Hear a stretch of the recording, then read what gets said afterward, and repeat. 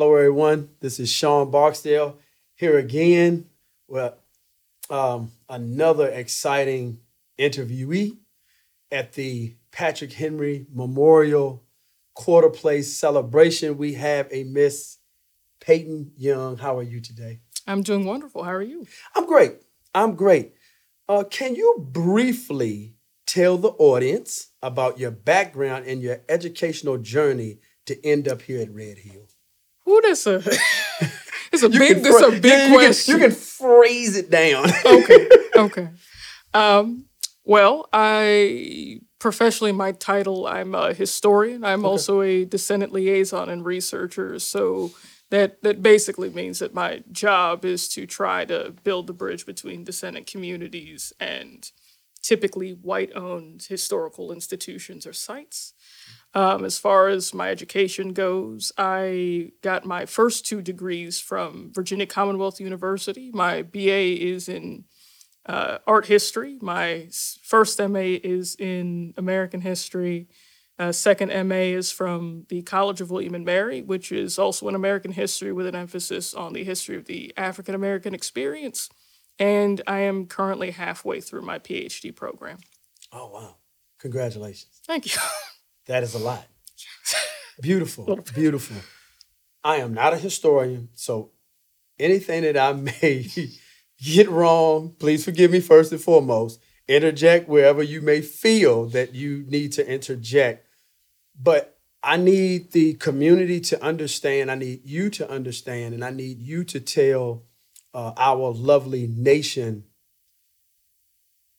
why you're so important. And this is what we have to frame right here, because what I'm about to say, you guys will understand why her job is so important. So I understand you receive records of the enslaved, correct? Yes. Okay. You take these enslaved ancestors and connect them to living descendants. That's part of the work. Mm-hmm. Okay. This is why it's important, everybody. This is why it's important, because the reason we're here is so that we can start to connect living descendants to the quarter place, much as possible, right? Okay, so who kept the records of the slaves? So that is also a bit of a complicated question. Okay. My job with Red Hill is to both locate records and locate descendants and try to kind of bring those two things together. Essentially, what I try to do is I try to make the information about the history of enslaved Black life and post-slavery Black life accessible to the families who want access to their family ancestries. So a lot of that is going to courthouses and finding records that Red Hill doesn't have yet, or going to different museums or archival institutions in different counties all across South Side and Central Virginia to try and find that information for them. So essentially what my job is to try to put all the puzzle pieces back together. Wow. May God be with you. I know that is a task, Ms. Peyton. What are all the ways that you connect descendants to the quarter place? What are the ways that you go about it? Well, as far as methodologies go, there's two main ways that I try to go about it. The first way is that, and might be a bit of probably the put air quotes around it, easiest way of going about it, is if a descendant who is aware that they had a ancestor who was either enslaved at Red Hill at some point or was buried at Quarter Place, they will approach Red Hill and ask for more information. And when that happens, I will talk to the descendant. I will try to get as much information from them as I can. And if more research needs to be done, then I will go out and do as much research as I can to fill in the blanks that they don't have. Or we will provide them with any information that we have that may fill in those blanks for them, as far as trying to basically kind of broaden out their family tree, which is often what ends up happening. We may find more relatives that they didn't know about, be able to expand more knowledge about their families who had children where, what enslaved people may have been moved or sold to other places. So our job is to try to basically put all those puzzle pieces back together. So that's one way of doing it. The other way is taking historical records. Say, for example, we have a list that was written by John Henry, which was Patrick Henry's son, the second generation owner of Red Hill. He wrote a list of 54 people who were enslaved and still living on Red Hill when the Confederacy surrendered in April of 1865. And so those names, what I ended up finding out later on is that each kind of column, when you look in the census after 1865, you can start putting families back together. And so some people, I will try to take names and move them forward through county records after 1865. So when you start seeing people registered in censuses, birth indexes, mortality schedules, things like that. So sometimes it's moving forward or moving forward from a name, and you're trying to put those puzzle pieces back together, or it's having a descendant who wants to find more information and you need to move backwards. So you kind of have to be flexible about your research methodology. I'm a salesman and I'm a cold caller. And I know the process of cold calling people, clients, getting the phone hung up on me, trying to sell a product. I can only imagine, and the reason I'm saying this is because we want the community to understand, if you get a call from this young lady, you cold call?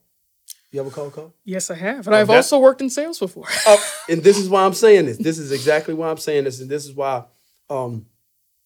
if you do happen to get a call from Miss Young, you can understand, looking at this segment, looking at this interview, the vigorous process that she has to go through, and give her a due and a proper respect. Because all 10 Minutes of Truth does is we're not biased.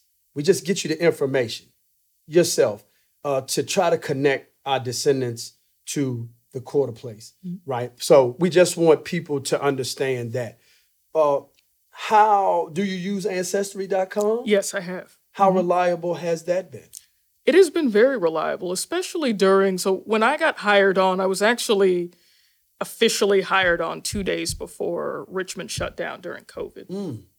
And I was first asked to do the project in February of 2020. So all of that was happening at one time. So the research methodologies that I would typically use to do descendant research were kind of all thrown out the window. During that period of time, I started doing research in May of 2020. And so between May of 2020 and pretty much the better part of 2020 was spent trying to find new ways of getting in touch with descendants that we hadn't heard of or spoken to before. And so what I would do is as soon as the Virginia Museum of History and Culture in Richmond opened up, I went to their archives. They are a state archive that has a lot of information about basically family papers from a lot of famous Virginians, including Patrick Henry's relatives, which is how I found that list of 54 enslaved people that John Henry had made in 1865. I started looking at names in that list thinking, okay, I know that I can probably find them in the census for 1870 and possibly for 1880. 1890 might be shaky because of damage to the National Archives in D.C. in 1890. But I knew that I had some wiggle room, and there may be a chance that you could find some people in people's family trees. And I did that quite a few times. I found descendants in New York. I found descendants in D.C. I accidentally found a cousin in the process by marriage who also has a relative that was enslaved at Red Hill. His name was Pollard Henry. He's one of the last children enslaved at Red Hill. Wow. So you really don't know what you're going to find. But it's, to be honest with you, for anybody who would be interested in doing historical research, even if it's not even on a professional basis, but shake a hand and make a friend, even in the digital sphere, best methodology to go about it. So that sounds like a lot of success. Do you remember the first time you connected descendant? For Red Hill? Yeah, you remember? Yes, I do. Can you tell us that story briefly? I can. So someone who I became really, really good friends with throughout this process is an 83-year-old woman named Janet Morgan. She is the fourth great granddaughter of an enslaved woman named Letty, who was enslaved at Red Hill as a child. And she had approached Red Hill maybe a few months before I started working here, hoping to find some information about Letty. And so when I got hired on, that was one of the first projects that I had wanted to take on. So I called her. She is some kind of lady. She has some of the most interesting stories you'll ever hear in your life. But what I wanted to do is there was a lot of kind of family trauma and difficulty, I think, attached to some aspects of her ancestry. And so what we wanted to do was unpack them and also find a way for them to have more access to information that had been limited to them because of those traumas and experiences that had impacted her family in the past. So what I did was I traced all of Letty's siblings. She had 5 of them, of which she was the youngest, and her mother, whose name was Peg. Throughout that process, I found that after Patrick Henry died, his wife, Dorothea Henry, basically went to county court, took Letty and all of her siblings, along with about a dozen or so other people who were enslaved at Red Hill. And when she got remarried and moved to a plantation called Hunting Tower in Buckingham County, which is a bit northwest of here, took all of those people there. And then after her husband dies around, I want to say about 1818, she then takes them to Halifax County, which is complete opposite direction. At some point, Letty runs away. She pops back up after 1865 in Pittsylvania County. She's married, has children, and she lives until the early 1880s. She lives until she's about 90. But what was really powerful for me is that about a year and a half ago, trying to do some research in Halifax County about the spread of people who had moved from Red Hill to different places, I ended up finding Letty's older brother, Pleasant, who had been enslaved at a plantation called Seven Islands Plantation, which was a plantation owned by Patrick Henry at one point that was gifted to his daughter, Sarah Butler Henry. And she and her son, Patrick Henry Scott, enslaved him until 1865. And you can actually see, if you look in the Halifax mortality schedule for 1869, he pops up as having died at 83 years old in December of that year. And so when I was able to give Janet that information, she had no idea that Letty had siblings and had family, and when in finding that information, we now know that he has relatives that are still living, and those legacies are still being passed on. And so that's just an example of the windy road, I think, that the history of slavery takes you on experientially, and also what this kind of work can do when we kind of put our heads together, I think, community-wise, as far as people who are working for the institutions like myself and descendants who come and work with us and very graciously share their stories with us. These are the things that we can do with this kind of work. So. Wow. That's phenomenal. That's a lot of work. It's a lot of work. You broke it down, but it's a lot of work.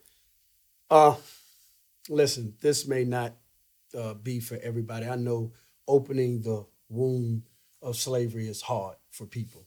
But for those who do want to know, that do want help, how can the community connect to you? How can they get the information to you to move along the enslaved at Quarter Place?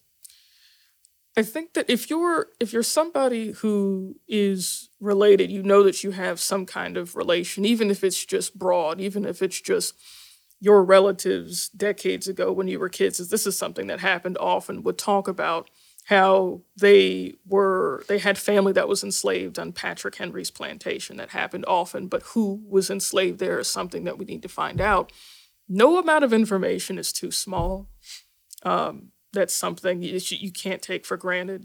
Just if you're open to talking with us, we will do everything we can to help you get the resources that you need to put your ancestry back together. That's basically what we do.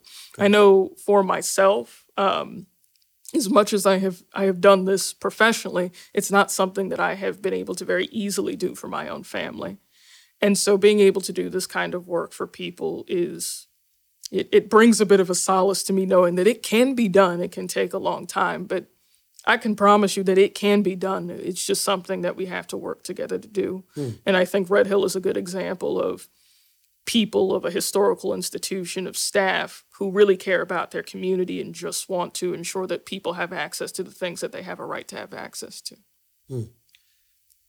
Before we go,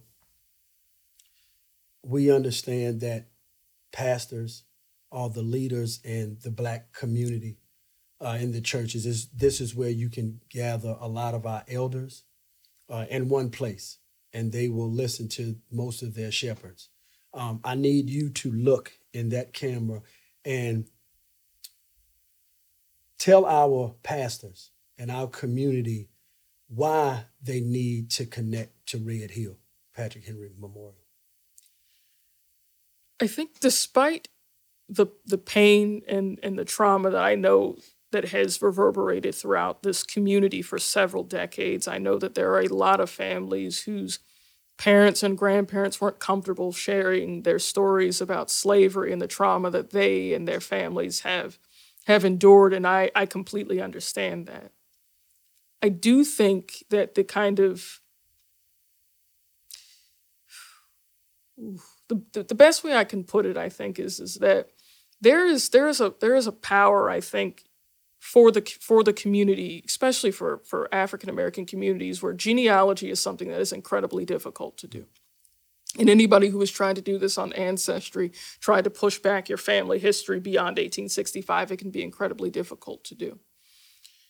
I want people to know that your history is important, that your family's history, their experiences, their lives, they actually had a historical impact, that they are historical figures that matter to a community, that built a community's history, and that value is something that people should be able to be proud of, that those lives, those legacies, what made us who we are right now is living African American people, that's something that we should all be proud of.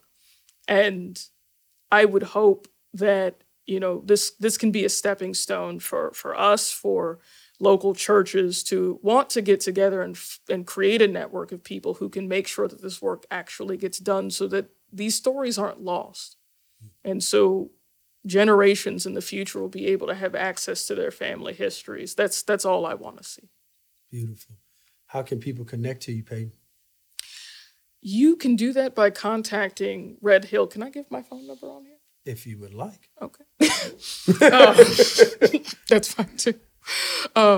You can contact me actually by phone at 703-725-6447 if you want to talk to me directly about your about anything. If you have any questions, also you can contact me by email at peightonY@gmail.com.